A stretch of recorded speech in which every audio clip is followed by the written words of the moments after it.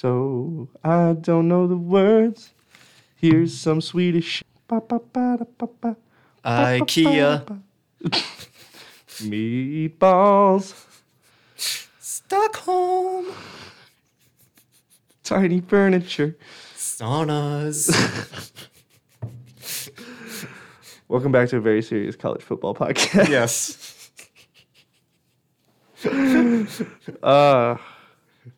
Yeah. So. Will we ever learn? That is the question. There's a dumb joke for some ABBA fans out there. Yeah. So, is there any more to the story of the backwards B in ABBA? Yeah, so I started telling this story before we began recording, and I think, Justin, we should make this a Patreon exclusive. But, God. You want to know what grinds my gears, America? As he pounds the table, which probably sounds horrific. Bjorn, I believe it was Bjorn. I might be mixing them up. But there were Bjorn and Benny, and then Angela and let's call her Amy because I don't remember the other woman's name. I'm pulling up ABBA's Wikipedia as we speak. Good idea. Here's the other weird thing. They're engaged to each other at the beginning.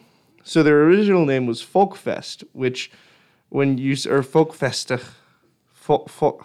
something Folkfest, which means party people colloquially, but also refers to engaged people in Swedishian. And so,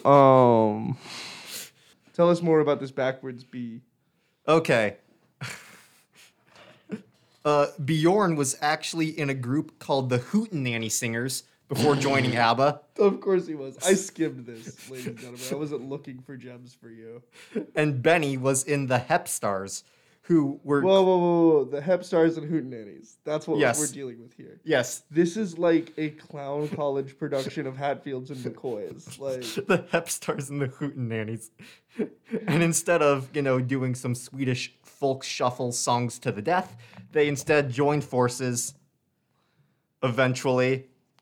they called themselves the Fjolkfesters for a minute. Yes. They added Anna, who was singing since 13. She did some background vocals on some previous work of the two dudes. I am skimming this live for y'all. Then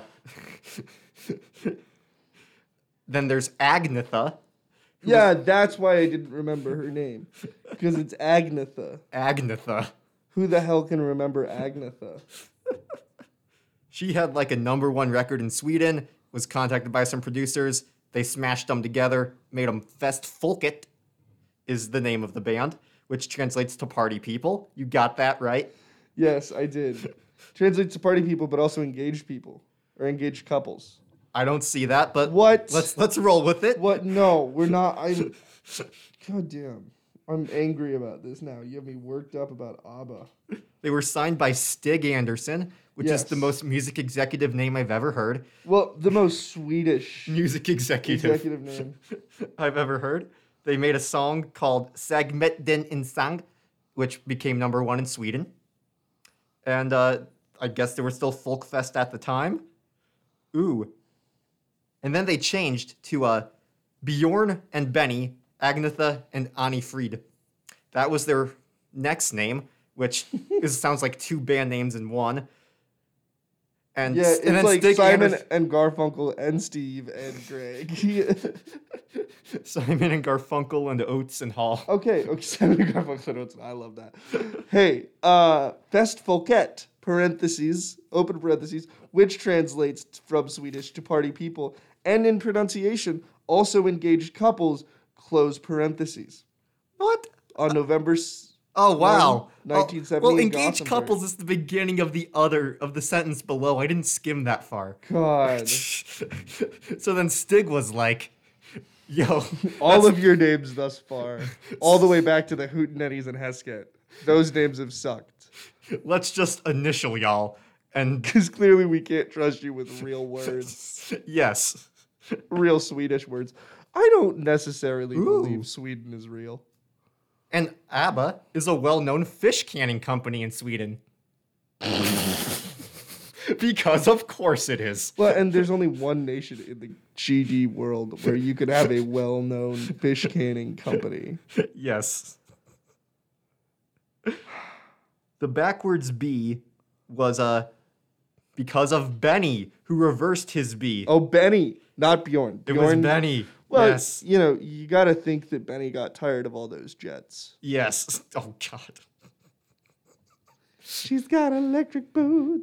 Have you ever read the lyrics of that? Okay. While we're on the topic of 70s rock. This is a wonderful open to our first in-person pod. I'm just going to give you all a dramatic reading of the lyrics of Benny and the Jets. Hey kids, shake it loose together. The spotlight's hitting something that's been known to change the weather. We'll kill the fatted calf tonight. Biblical, I guess. So stick around. You're going to hear electric music, solid walls of sound. Everyone knows that part, yeah. That makes sense. Yes. Say, Candy and Ronnie, have you seen them yet? Oh, but they're so spaced out. Benny and the Jets. Oh, but they're weird and they're wonderful. Oh, Benny, she's really keen. She's got electric boots, a mohair suit. You know, I read it in a magazine. Oh. Benny and the Jets. Here are some other highlights from later in the song. Really, there's not that many new words left. But Benny makes them ageless. Oh. We shall survive. Let us take ourselves along. Where we fight our parents out in the streets to find out who's right and who's wrong. I think we're missing some context. Like verse 1's like, here's Candy, here's Ronnie, gee, they're swell. She's got electric boots. Hoo boy. Verse 2, rise up and kill your masters. It turns into Uprising by Muse concerningly quickly. Anyway, I think part of the reason we've been doing this for so long is because we so desperately don't want to talk about Husker football. God. We said on the last pod that interest in the season would tank if we lost to Illinois. I think we might have even said our interest in the season would tank. And boy, oh boy. Not only did we lose to Illinois, we lost to them in the exact same way I said we wouldn't. We beat ourselves. Yeah. I claimed there was no way that this team could get worse after a full camp, a year of experienced players, having players who are supposedly better than what we trotted out last year. But no, it's the same damn team as last year. I think what I would like at the beginning of this podcast, if possible, is to take snippets of our last podcast where we sound the stupidest and knit them together with yakety sax. Because that was a debacle. My 5-7 take looks pretty good. Yeah. In that it will borderline optimistic. Almost definitely be worse than that. I mean, so yeah, let's just offense, defense, but I want to start with special teams, and I want to start with the moment that I knew we would lose that game. Yes. Deep in my heart of hearts. Cam Taylor-Britt, what the God-loving pigskin was that? There are two cardinal rules of punt returning. Anyone who has done it or been on a football team before will tell you. You never catch a punt inside your own 5-yard line. No. And you never catch a punt with your back facing the guys running at you. Cam Taylor-Britt not only did both of those, but he managed to break the third and fourth rules of punt returning, which had never been said before because nobody believed anyone was stupid enough to do them. After catching a punt inside the 5 with his back turned, he then trips and falls in his own end zone. Probably don't do that. Don't do that. And when he was in his own end zone, he did the most athletic thing he's done yet, somehow avoid his knee from hitting the ground, and instead of, stretching the ball out past the goal line and just taking the L and setting the offense up for 99 yards, he's like, if I'm going down, I'm taking you with me, and throws a forward pass out of the end zone, which, if he wasn't getting a safety before, he's darn sure getting a safety now. And that's how the game started 2-0. The first points of the FBS college football season were scored on an illegal forward pass from your own end zone on a punt return. If you had that bet in Vegas, you are a very wealthy man. Well,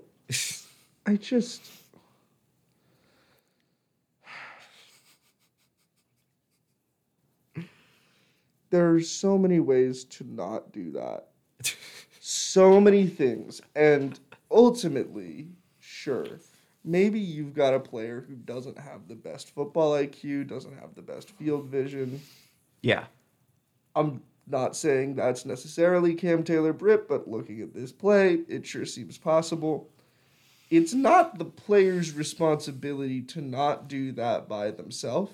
Someone has to effectively communicate to them what their job is on an admittedly tricky, weird punt that looked like it was going to bounce back to the 5 and get down there. But just let it go. Just let it go. And it's like, I think in that moment, I knew that win or lose, there was no way I was happy leaving this game. Yeah. There was no joy left because I'd just seen that occur and it made me want to vomit because I knew that if we were doing this against Illinois, we hadn't fixed our special teams, which means we probably hadn't fixed the discipline issues across the board. I mean, Taylor-Britt is supposed to be one of our best players, one of our most engaged guys. And I think that flag, and hindsight's 20/20 after the game, right? But that flag was pretty damn red. Yeah. That Nebraska had not figured its shit out. And it was pretty glaring that we spotted Illinois those 2 points. Like, they did not earn those 2 points. We gave it to them. Did they earn, I'm dead serious, how many points do you think they earned over the course of the afternoon? That was my next point, because later in the half, we're skipping ahead a bit here. Illinois got their backup quarterback in after we knocked out Brandon Peters. No, to be fair, Art Satowski came out of effing nowhere and had a day. Yes, he was the quarterback at Rutgers for the previous 2 seasons. Who was replaced by Noah Vedral. Yes, and his career stats going into our game were 8 touchdowns and 20 interceptions. So, they clearly tried to hide him from the get-go, just doing a bunch of runs, wasn't really going much of anywhere. And I thought we would see that the whole game. Yes. I thought they wouldn't try and... And then he threw the football, Cam Taylor-Britt intercepts it. It's like, okay, that's what we expected to happen. He let Art Sitkowski cook and live with the results. The end result of that play was a 30-yard gain for Illinois because Caleb Tanner roughed the quarterback. You can debate whether that was a good or bad call, but it's something he should have known better than to let the ref decide. What you can't debate is whether it was an avoidable call. Yes. And it absolutely was. I think in a team in this environment where the Big Ten is not super happy with us. And it's week 0, so the refs are going to be working out the kinks just as much as you guys are. Right. And so any level of discipline stops that play. I mean, I understand your momentum gets carried through, but it's the method in which your momentum gets carried through, and there were a lot of ways to avoid what happened Yes. He very clearly intended to tackle the quarterback once he started to tackle the quarterback, and he finished the job. When the quarterback clearly did not have the ball, that's going to get called more times than not, regardless of, the timing and the 2 steps and it wasn't really that hard of a hit. All of those are factors in a call where it's close. This wasn't close. This was pretty clear that he had intended to bring the quarterback down. And by the letter of the law, intending to tackle the quarterback after the ball is out of his hands. Yes. I'm sue me if you wish, but I'm not angry at that call. Yeah. It's hard to get angry at that call when so much other stuff went bad for the Huskers. That, if we had scored another time and gone to overtime and then lost, maybe you could say that this game was close enough to the point that... Yes, that call was the deciding factor. But no, if we just don't do that safety and score again, we win. Right. That's what it comes down to. Is just my original point of how many points we spotted Illinois. Yeah. So we take away a turnover there and give Art Sitkowski confidence that he hasn't had, given that he's played at Rutgers and Illinois his whole career. And he has a tremendous second half by Art Sitkowski standards and a darn solid second half by anyone else's standards that was as a well. solid half of Big Ten football from a good quarterback. And then Also, Satowski Heisman watch, as I saw on Jack Mitchell's Twitter feed earlier today, he will probably be starting their game this weekend. So the only thing that can bring me joy about college football for the rest of the year is that Art Satowski wins the Heisman and Illinois goes to the college football playoff.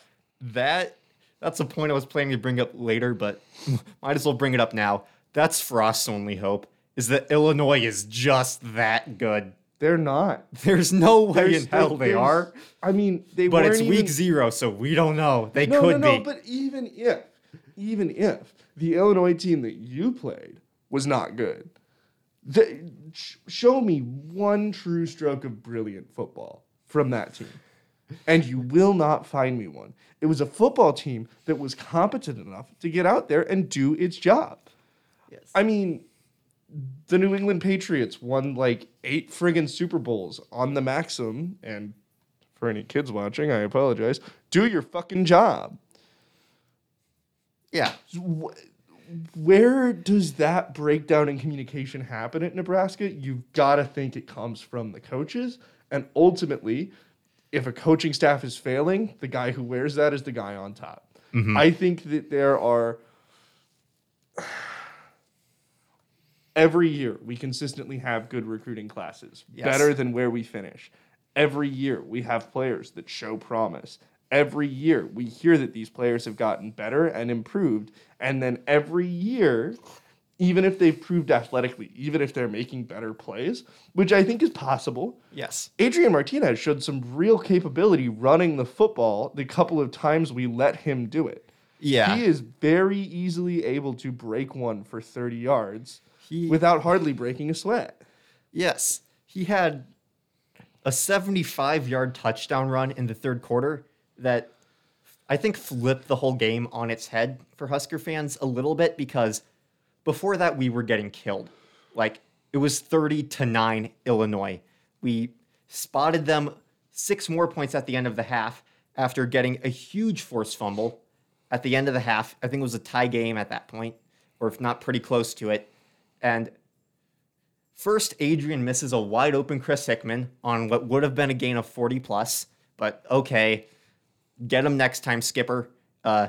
Just don't do anything stupid, and let's go into the halftide. And then he tries to avoid the third sack, potential sack on third down. At that point, you watch what happened to Brandon Peters just fall forward and not get hurt. Or not try to be the hero and, run for the first down when you're being chased by 4 defensive linemen and there's no help to be found. So he tries to be the hero, tries to make something out of nothing, fumbles it, given that our offensive line was already AWOL. That was an easy scoop and score for Illinois, puts them up at the half. Then they hit the ground running in the second half on what really lost us the game, that first drive of the second half where they had 7 yards, toss play to the left. We knew it was coming. We couldn't stop it. Punched it in. Then it was 30-9. Illinois was dominating in every facet of the game. Adrian pulls off that 75-yard run out of nowhere.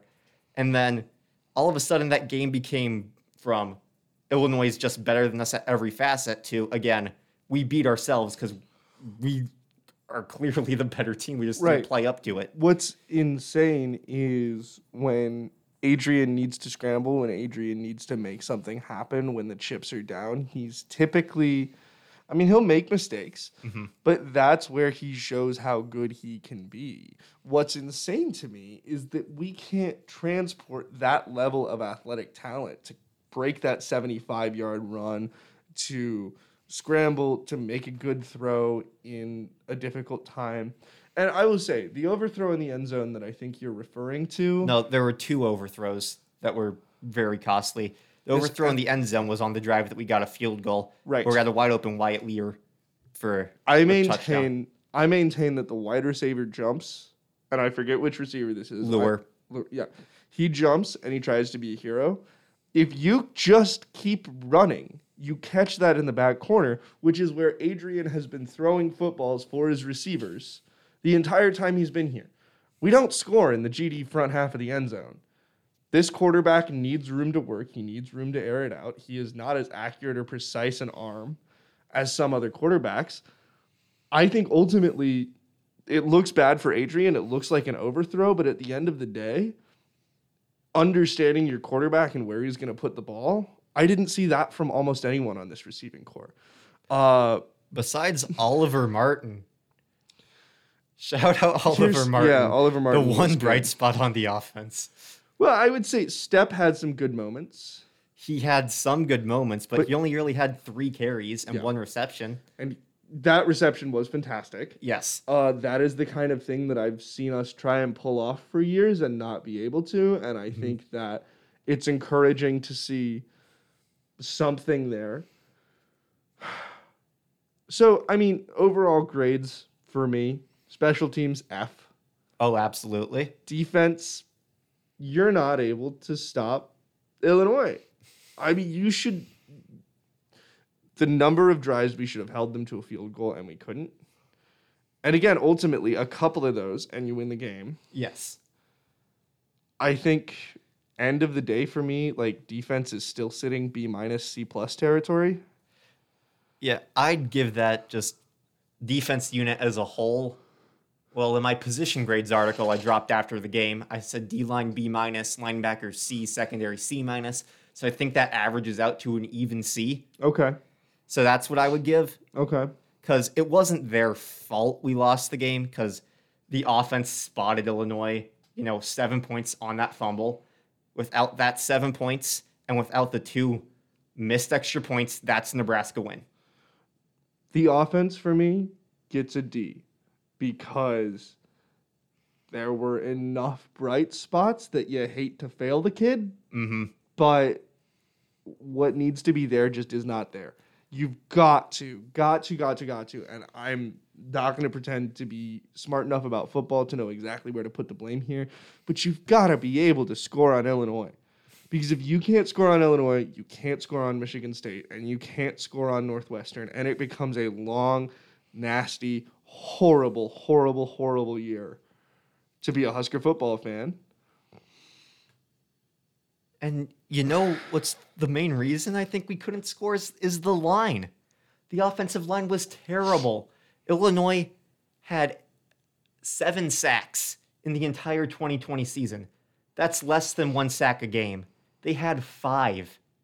5 on Saturday. And not to mention, they opened no holes for any of the running backs.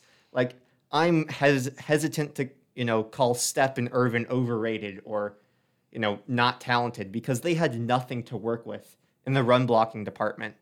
And by the time we did get a run game rolling, it was in the 4th quarter where we were down 2 scores, and yet we decided to take up 7 minutes on a drive where we desperately needed a score and a stop.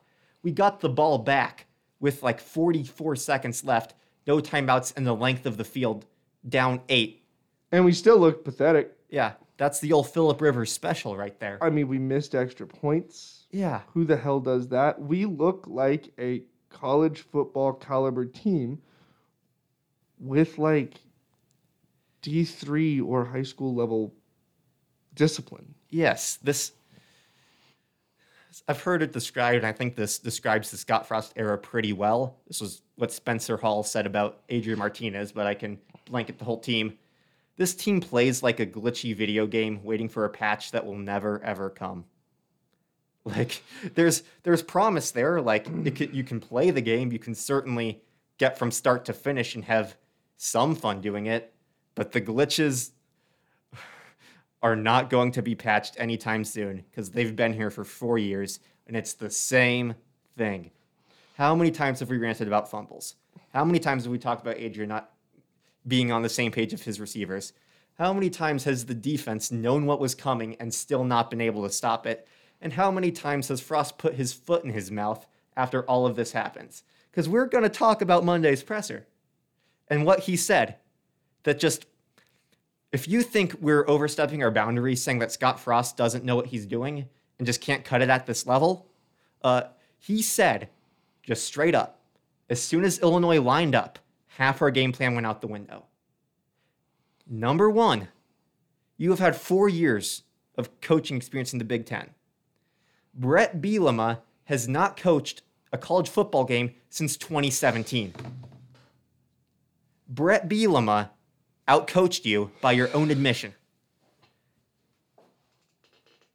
And I get that he had success at Wisconsin. I get why Illinois hired him. I don't hate the hire for Illinois because he's a guy who's going to get consistent results, but he is absolutely not a football virtuoso who's going to out-scheme you to death. Shout out to Reddit for this comment, but he probably came up with that game plan on Friday night with a couple Michelob Ultras open and a slice of pizza in his hand and just drew up whatever came to mind. It's like, that'll work. Yeah. And not to mention, okay, Illinois doesn't show up against what you practiced. Adjust? Like, this is the guy who came into this university like the conquering hero of Rome and said, hey, we're going to make the Big Ten adapt to us. And we all cheered. We all said, that's great. Scott, we trust you. This is going to be fine. I don't know what to say. I mean, it is painful to watch someone miss the mark so emphatically. Absolutely. When being paid by this university in the state of Nebraska to do this job, when they've talked so big, and when they've had, like, it's hard to feel bad for a guy who makes that much money. Mm-hmm. I'll go on record saying that. Like, it is difficult for me to say that I think, oh, woe is Scott. But, like, there's a lot of stuff floating around about him right now. His job is clearly not as secure as he would like it to be, or I think anyone in his position would like it to be. You feel a little bit like he needed this win more than anyone else. And what hurts the most is that no one let Scott down but Scott. Yes. Yeah, that's a great way of putting it, is that he had every chance to right the ship. I think not...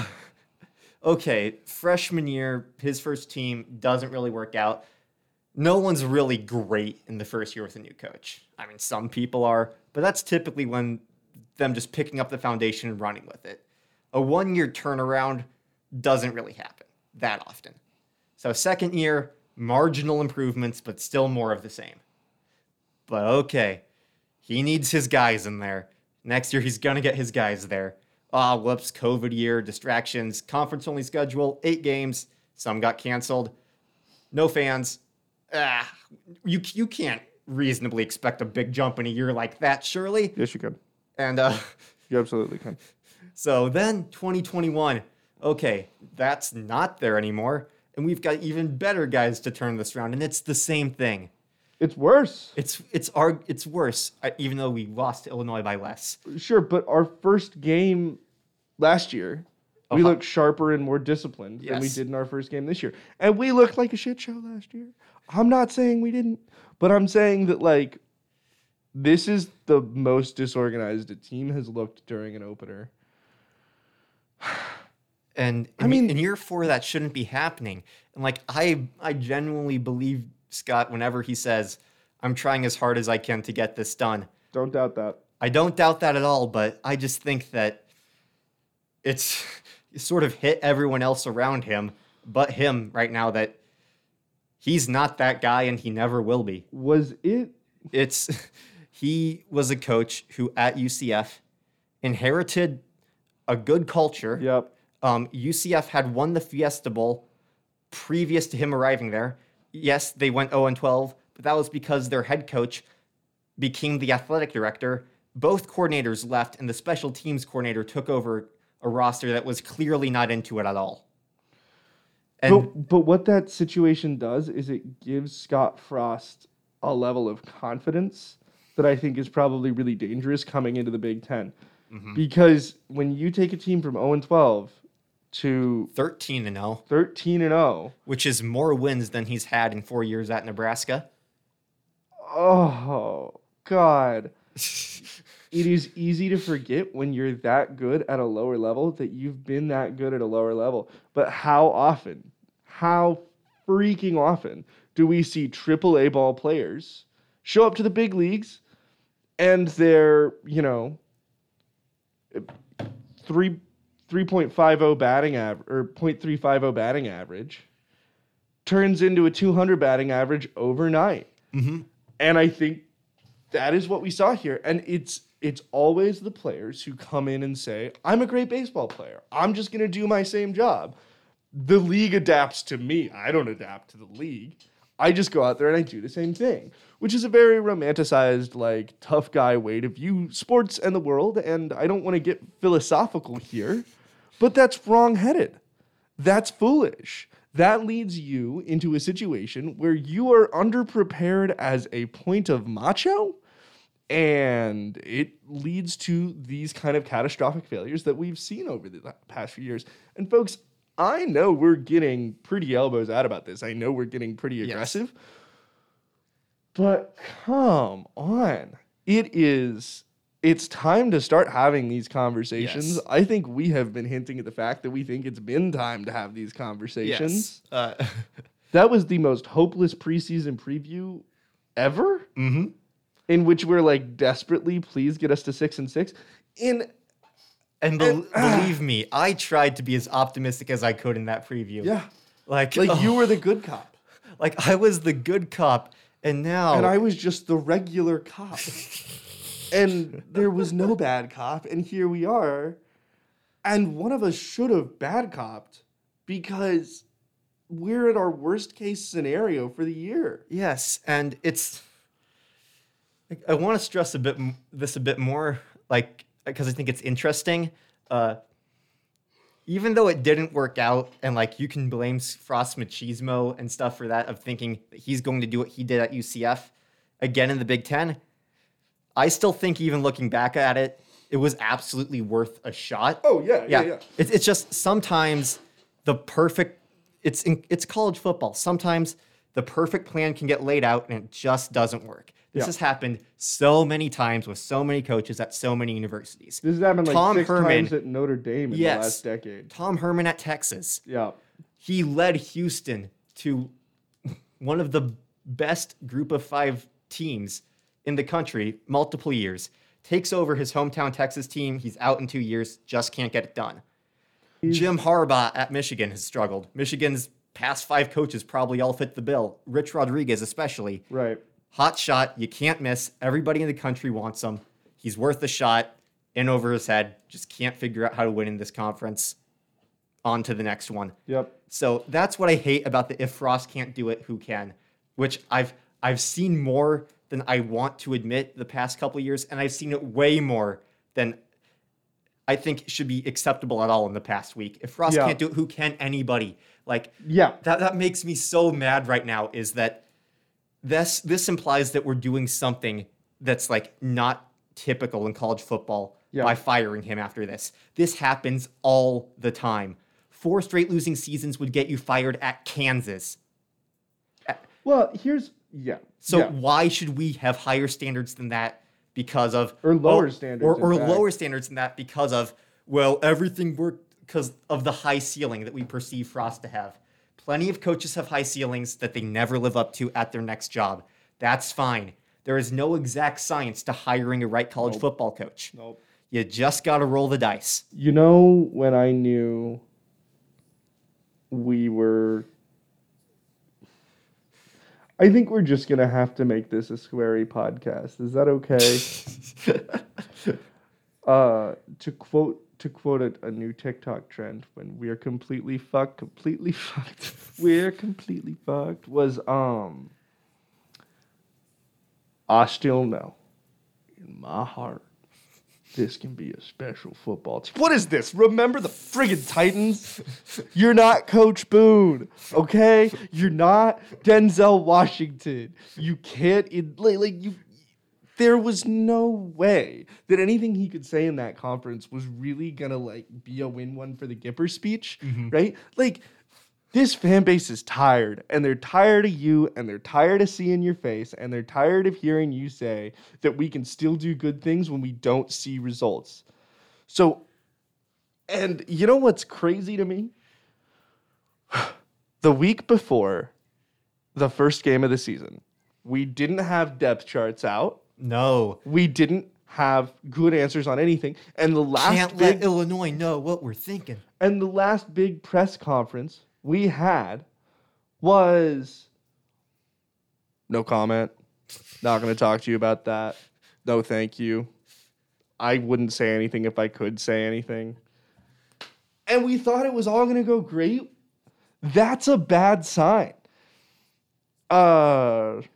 Justin and I, well, this podcast, I want to make clear, is not affiliated with the Daily Nebraskan. Justin and I both work at the Daily Nebraskan, and we have a colleague there named Jason Q. Hahn, who was like the only member of the Nebraska media to pick Nebraska to lose that game. Yes. To pick Illinois to win. And so the hashtag, what does Jason Hahn know that we don't, began to kind of circulate. And Jason put it to me this way. I'm from Nebraska, and I've watched Husker football as long as I've lived.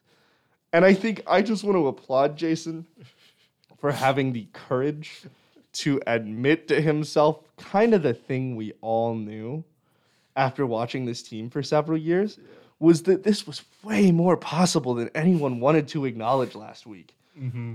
And I think that, like,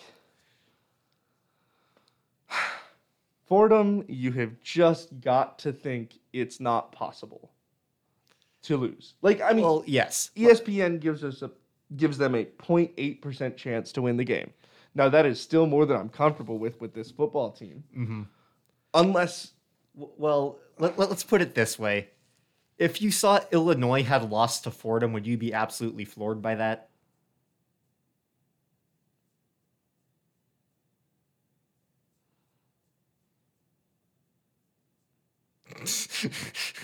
Holy shit.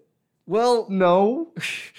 But having said that, I still think this is still a pretty easy, like, this is still the layup I expected it to be. Let me read something from Fordham Student Newspaper that I found when I was doing research for my Fordham Players to Watch article that just dropped. It was a good article. You should read it. Yeah. Also, read, is it Martin? Martin. Yeah, Martin's article last night. Yeah. We may not be affiliated with the DN, but we sure will rep it. I copy edited Martin's article. Nice. We were really busy last night. In the Rams' first game on September 4th, they will travel to Lincoln, Nebraska to play the Cornhuskers, one of the most well-known programs in college football. Blah. That's the nicest thing they can say about us at the moment. Thanks, Fordham. Everyone remembers you from the 90s. Congratulations. The lopsided nature of this game cannot be understated. Their student newspaper Yes. said, I love also how upstate New York is that. The lopsided nature of this game cannot be understated. I go to Fordham Fordham. because I can afford it.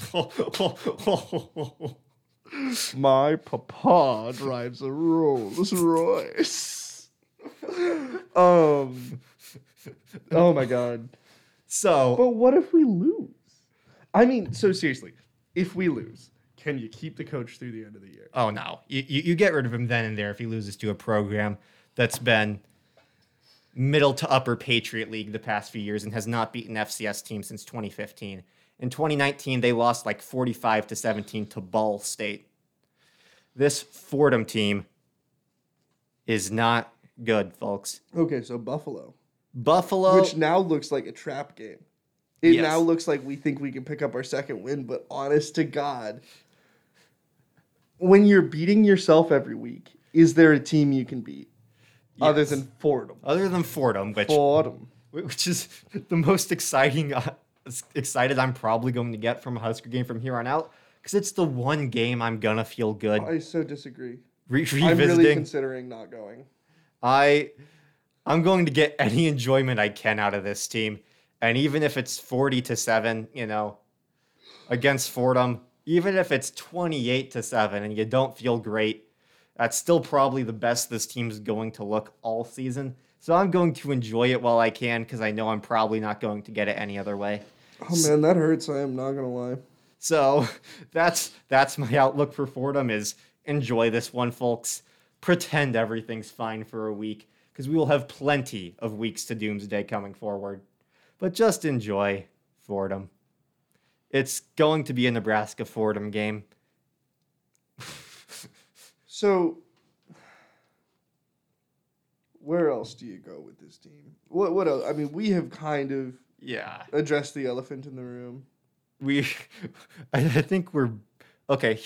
We've both probably let it slip that we do not think Frost is the man who can get it done at this program. I want to be wrong. Like what do you have to see the rest of the season to get you back on Team Frosty?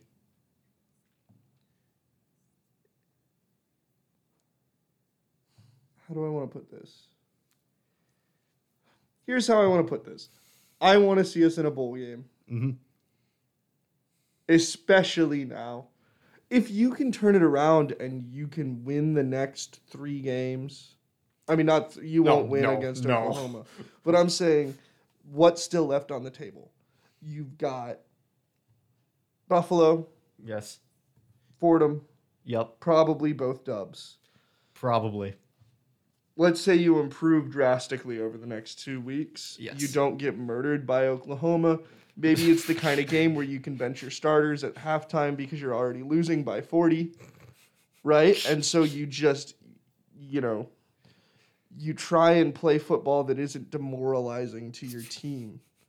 And then you've got Michigan State, yes, who we could absolutely beat. Yes, because as bad as we are, the bottom of the Big Ten is filled with teams that could potentially want it less than us.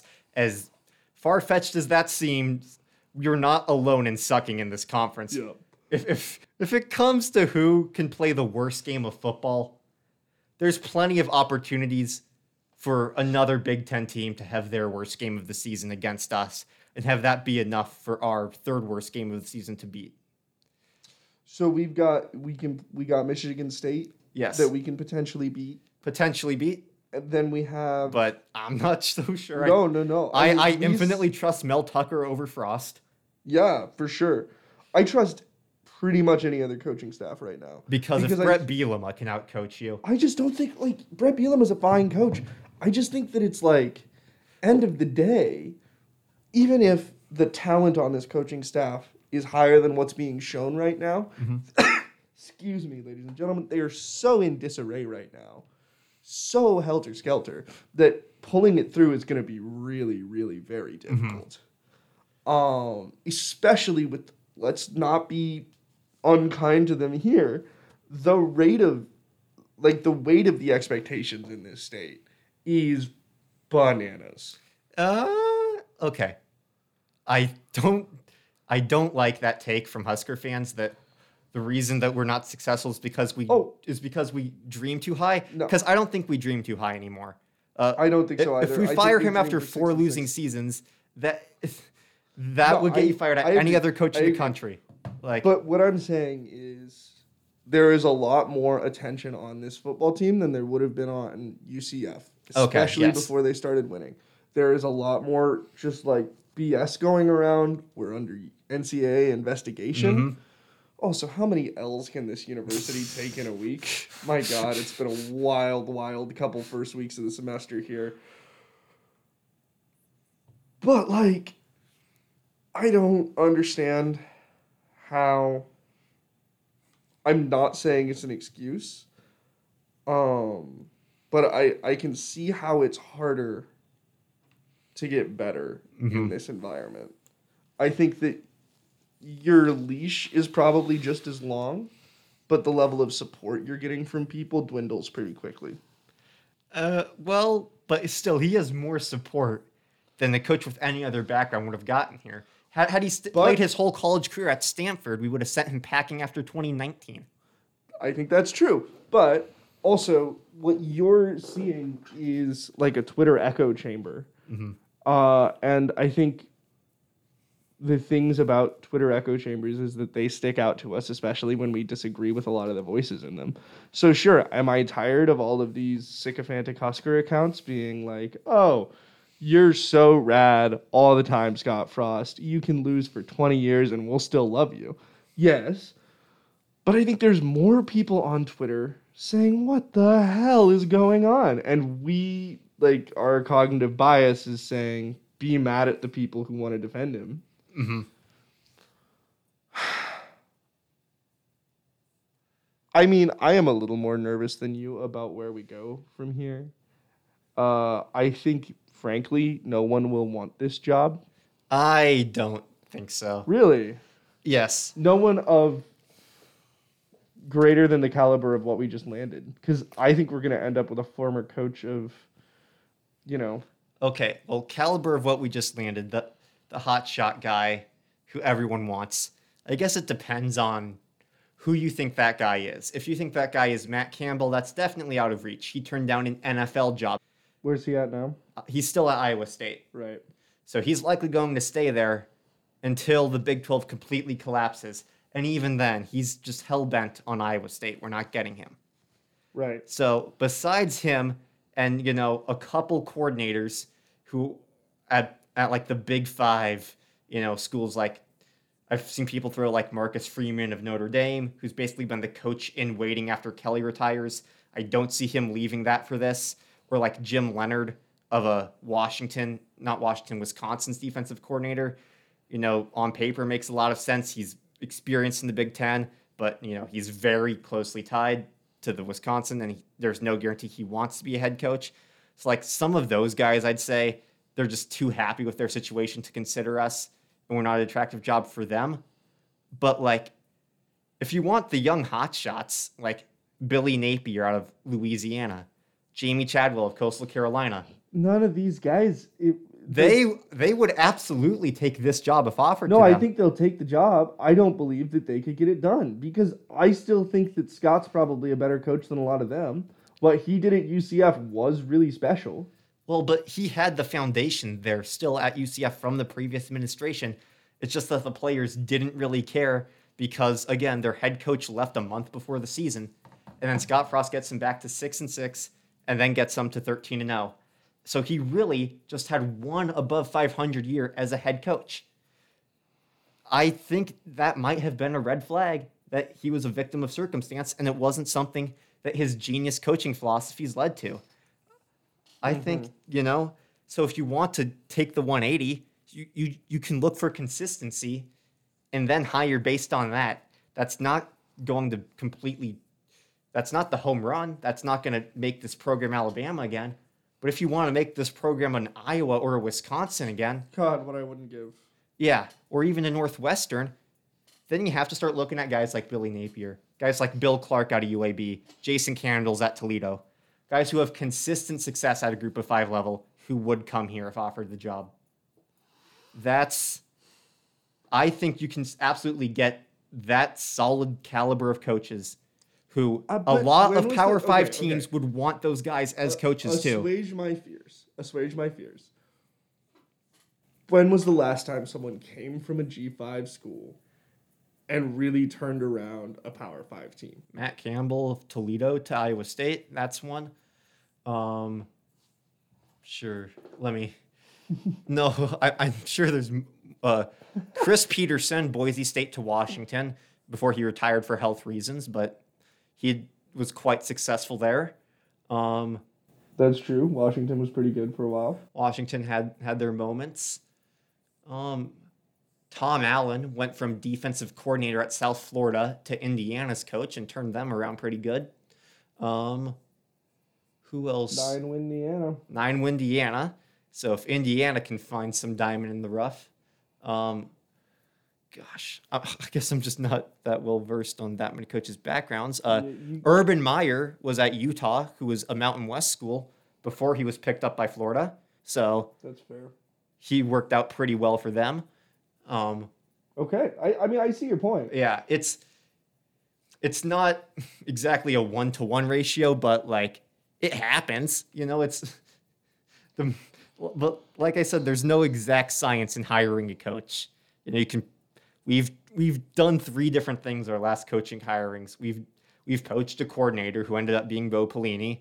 We've hired a long tenured guy in hopes that the change of scenery can provide consistency with Mike Riley, which that's the nicest way I can phrase that hiring, because that made less than no sense at the time and was proven to be absolutely the wrong hire in about just as fast.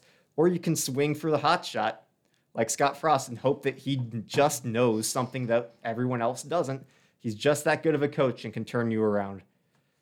Because that has happened sometimes with like an Urban Meyer or something like that. But again, it flames out just as often. So if you're worried that like no one wants to come here, it's that all the sure things, there's like 5 of them, and that we likely weren't getting one of them anyway. So because they're either happy where they are or are the coach in waiting at someplace a lot better than Nebraska has been for the past 20 years. So I think there's absolutely a window for the next coach, whoever it may be. It might not, provided Scott doesn't turn it around and we do in fact get rid of him. I still think there is a path to consistent success here. We can find a coach who can do that. I think there's enough talented coaches who will want a shot at the P5 level that they won't care that it's Nebraska.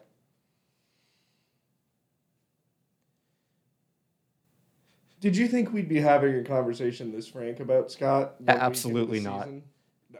Absolutely not. It's time. Yeah. If we lose to Fordham, I think he's gone midweek. I don't know who gets promoted, but I mean... It'd be Chenander. Yeah. There could be worse things than that. Yep. It sounds like he's already calling the plays and doing the work. Yeah, I don't know if we fire him mid-season, though, because if the whole thing with violations is that we self-reported them to lower his buyout, the buyout, lowering kicks in on January 1st. Oh. So if we fire him mid-season, we're paying the full 20. Yeah, we can't do that. Yeah. I mean, that would significantly hurt our ability to get another coach. Yeah. That's what sucks is, like, we went all in on this guy. It increasingly looks like we lost. What sucks is that we extended him in 2019.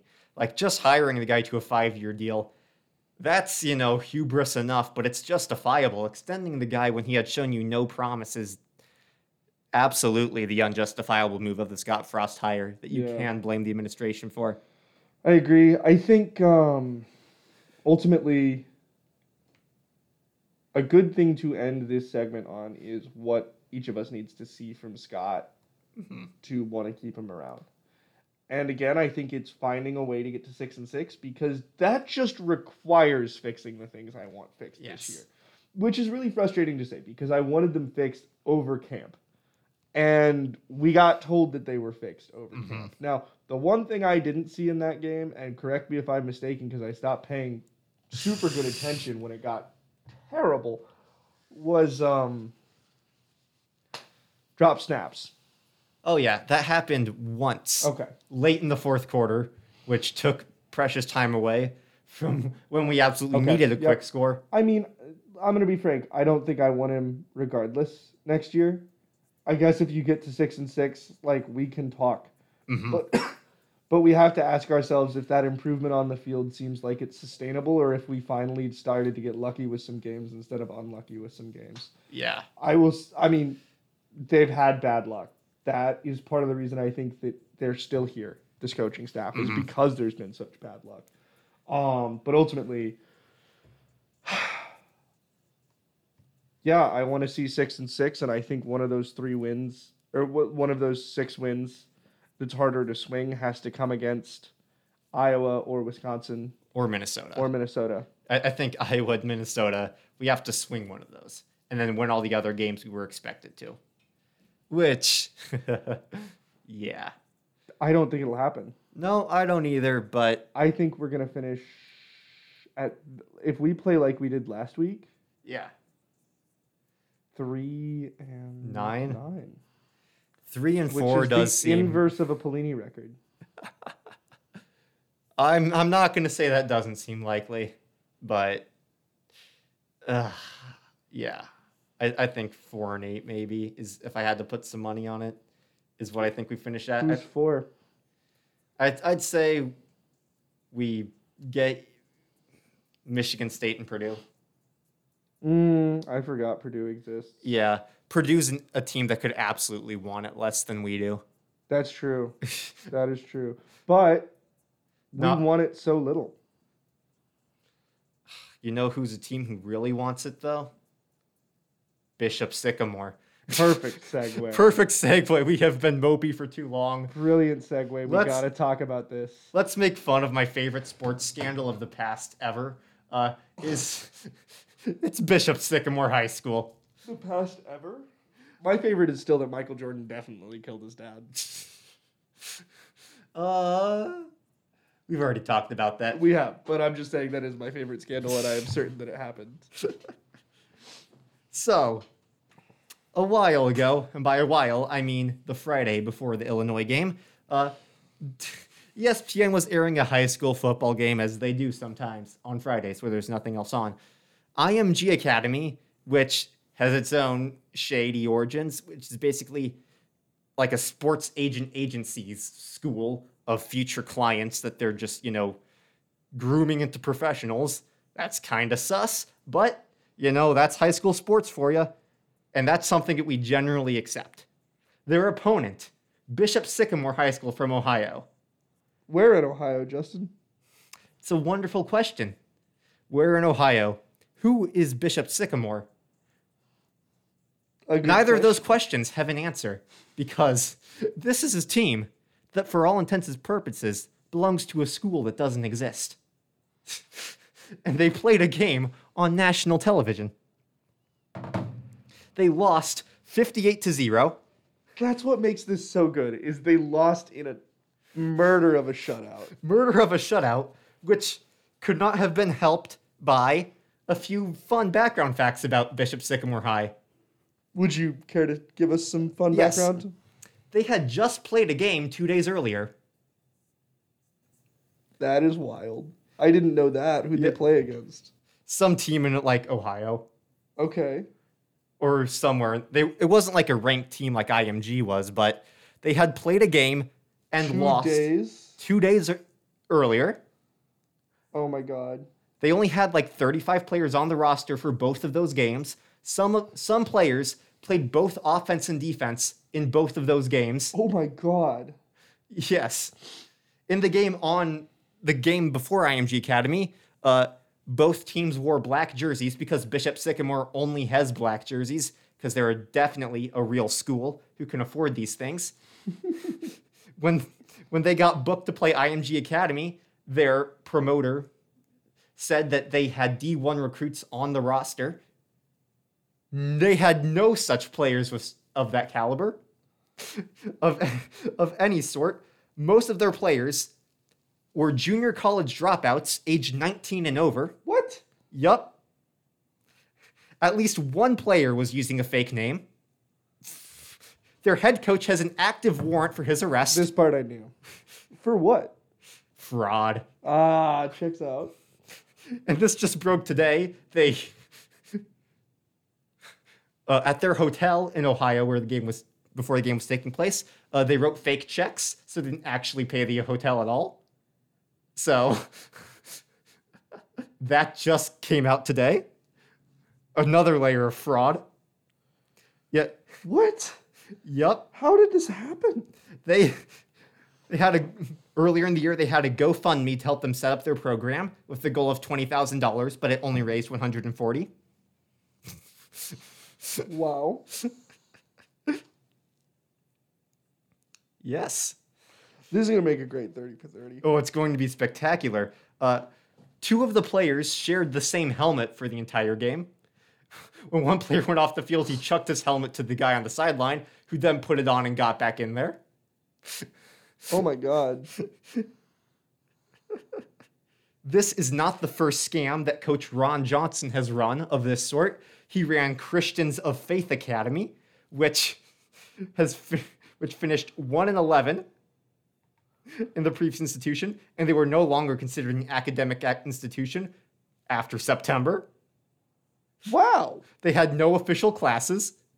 Their website is literally blank under academics. And then when somebody did some digging and realized, oh, the text is just white, which is something that definitely happens at a serious school. And here's some more fun details about Bishop Sycamore.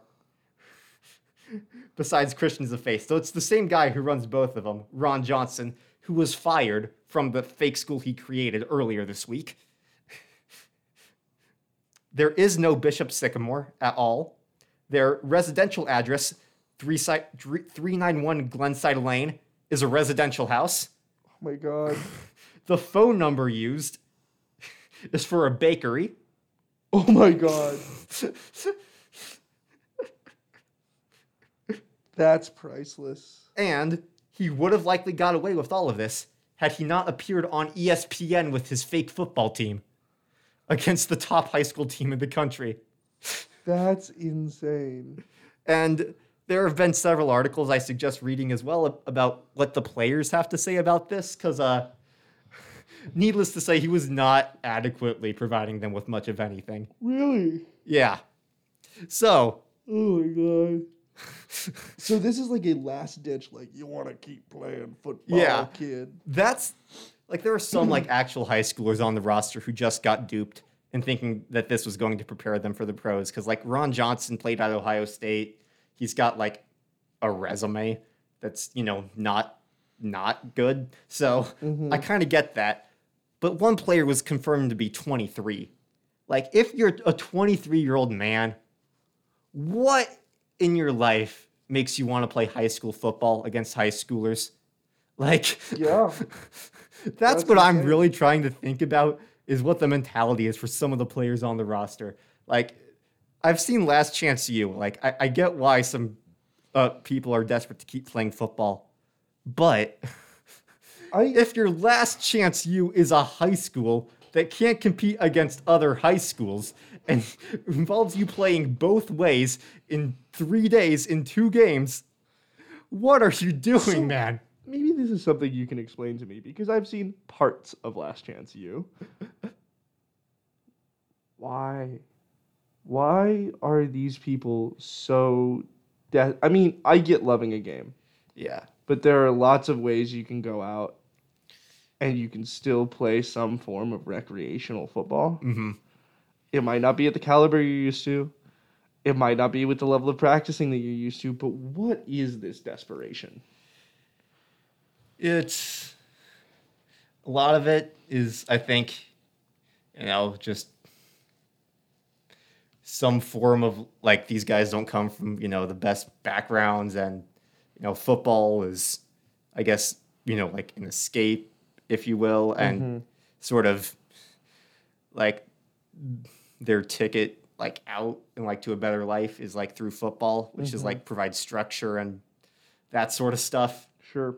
If you know what I mean. Yeah, I follow. So I think that's just the overarching mentality of, like, Last Chance U, is that this is, you know, junior colleges are filled with these players who have just not worked out at higher levels for whatever reason, but the talent is still there, and they just need to get the mentality right and have that sort of structure in their lives to avoid, you know, like, just to keep them in school and avoid, you know, them going down an even worse path, you know? Right. So I think it's like the similar vibe, but, like, at least Last Chance U has success stories. Right. Players go from junior college to FBS all the time. Yeah. No 23-year-old high schoolers getting picked up by anybody. Yeah, that is... I mean, is the thought that, like, NFL teams will only look at your highlight reel against top high school recruits, and then be like, we don't care that you, like, clearly lied about your age? Also, the insane thing to me is it's clear no one's making any money here. Oh, no. Because if they're paying with fake checks, it's like, I just don't understand. I don't understand the motive for the coach. I'm struggling to understand the motive for the players. I don't see how this happened, and I want to know more, and I can't wait for the 30 for 30. Yes. I'm just baffled that they got on national TV. Like, that's crazy. ESPN says they outsourced the broadcast of the game to this company called Paragon Marketing, which schedules a lot of high school games for them, because ESPN can't like do everything themselves. Right. So Yeah. It makes perfect sense that you would use a contractor just to Yeah. fill some time on your air on a Friday night where nothing's going on but the U.S. Open. But given that Bishop Sycamore could not accurately give them a roster, did not have a working website, Someone should have stopped this. so this could have been stopped at any possible level, and it was not. Crazy. And this got to be on ESPN at the field by the Pro Football Hall of Fame. So this was like, a special venue for this game too. Wait, this was at... Yeah, the stadium they play the Hall of Fame game in. So, Really? yeah. Wild.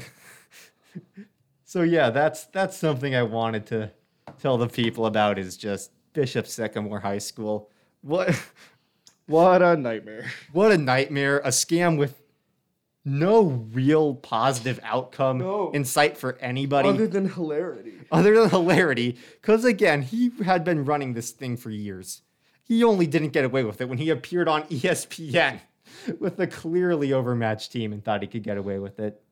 Oh my god. Just that hubris is something I admire. Yeah, Just it is greatly. impressive. Yeah. Like, there is a certain Americanness about like an old-fashioned fraudster con man. Mm-hmm. That's just like, dude, how did you think? I don't know what this guy looks like. Ron Johnson. Braun Johnson. Ron. Okay, that is the name you expect. And I looked at their roster that they did give, and there are some definite fake names. Like, you tell me there's an actual person named Melvin Duncanson, and I'm going to call you a liar. Roy Johnson. Oh, it's Roy Johnson. Apologies, Roy. And to any Ron Johnsons I may have offended. Their coach has been fired. Yes, by the assistant coach.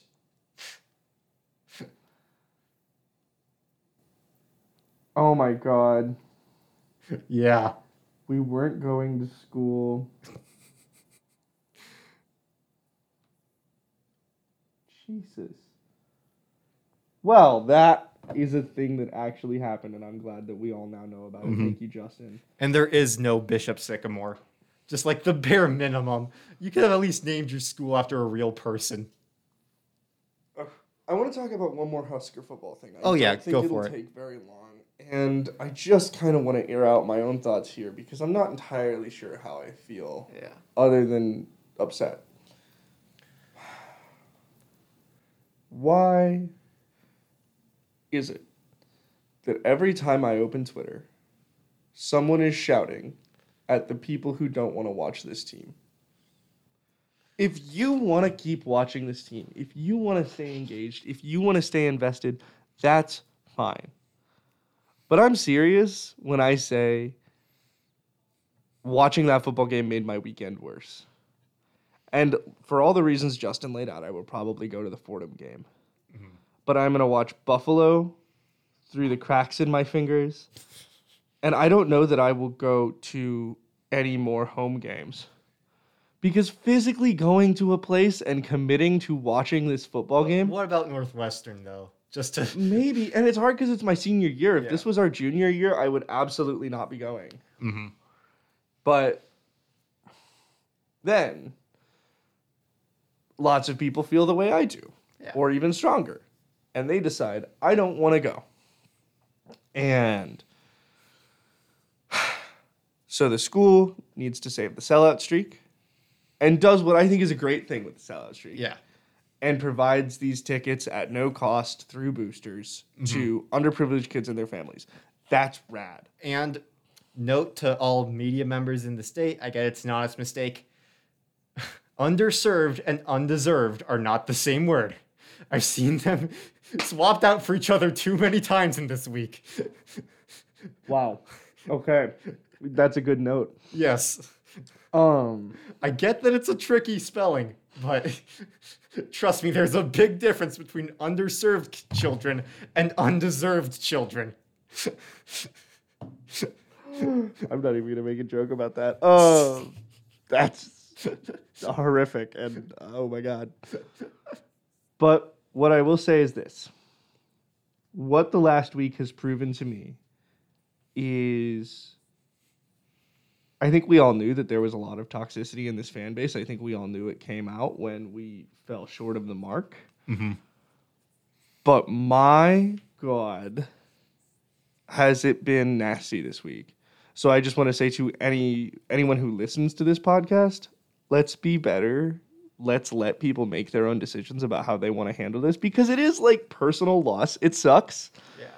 Anyone who wants to treat sports losses like they don't matter to the people who they matter to is being silly, I think. We care a lot about these things. If you want to get mad when a Marvel movie doesn't live up to your expectations, I get to get mad when this doesn't live up to my expectations. Or any of my other teams right now.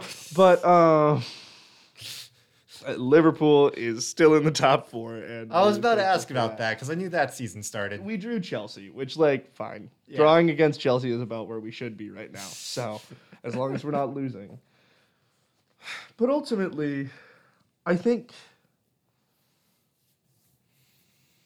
it's time for the sellout streak to go.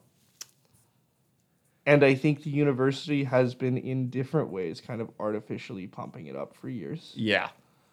What's hard is that they could have kept the sellout streak if they didn't have the hubris to build the new part of the stadium, which I'm glad they did. Yes. Because it, like, made it possible for my family to get season tickets. Mm-hmm. And that is really where I fell in love with Husker football.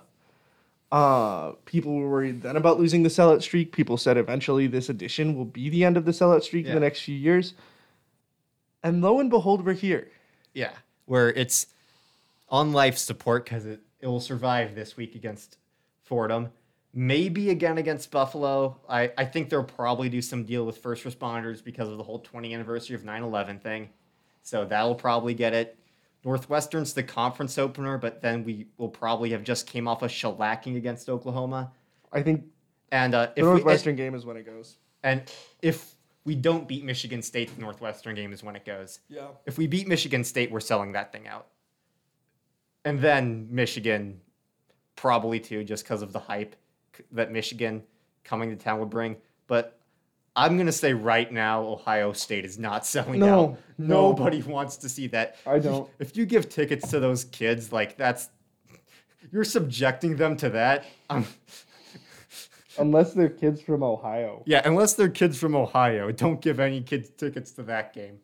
And honestly, like, I feel like my heart should break for the sellout streak, but, like, no team aside from Nebraska gives two shits about what the sellout streak is at their stadium. No one will ever catch it. Yeah, and no one will ever catch what our streak is again. Because when is Alabama's from? Oh, much recent. Ours was from 62 to now. So Alabama wasn't even number 2 on the list for most of our streak. So Alabama still got decades to catch up to us. Okay? Yeah. Like, this ain't never going down. Like, so, and again, it's not really a record anybody cares unless they are the holder of that record. From Forbes Oh. in 2019, with Notre Dame's sellout streak over, no football program will ever touch Nebraska's remarkable run. Yep. 50, well, now it's going to be 58 year almost. Mm-hmm. We had 473. I think what's frustrating is they will still do the whole, like, we're changing the number because we sold out the stadium. And, like, God, I want to boo if I decide to go. Oh, man. That's going to be something. Yep. I'd say I'd recommend every UNL student to go to Fordham. If not for the only time you get to see this team, be good. But if you have tickets, go to see the band. They've been missing people. I rep for the band kids out there as well. So I would like to say I don't agree with this statement. People who go to the football game to see the band are the worst. Don't be one of them. And yeah, but I mean, I get where you're coming from. At the last year of Mike Riley, I scheduled myself to work during 2 Husker games because I had no interest. And now since my job is Nebraska football, I can't really divorce myself from that. Yeah, are you going to the DN watch parties? Are those still happening? Yeah. Or I assume they don't happen for home games. No. I think that's rad, and I think we should do them in the office. Yeah. I think we should have tailgates in the office. Yes, that was very clutch to have people I could bounce my frustrations off of and just Yeah. help me not take that game seriously. Yeah. Because as soon as that safety happened, I was like, I don't want to see a good win anymore. I just want to see chaos. And then the blowout happened, and then I was sad. And then we came back again, and I'm like, don't give me hope. Please. But yeah, that's where we are at Nebraska football. That'll open up a lot of future segments on this pod for some fun stuff that's not this episode if we continue to suck. Like, I mean, I think there's a world in which we do 5-minute recaps of the games and move on. I absolutely do as well. Because ultimately we make this podcast because we enjoy it. Yes. And if we're not having a good time, you're probably not having a good time. So. And if we'd rather just read the Wikipedia page about ABBA for an episode, please let us. It's what we want to do. I've been angry and sad by the things that you do. Oh, Scout Pride. And that's the show. Rad.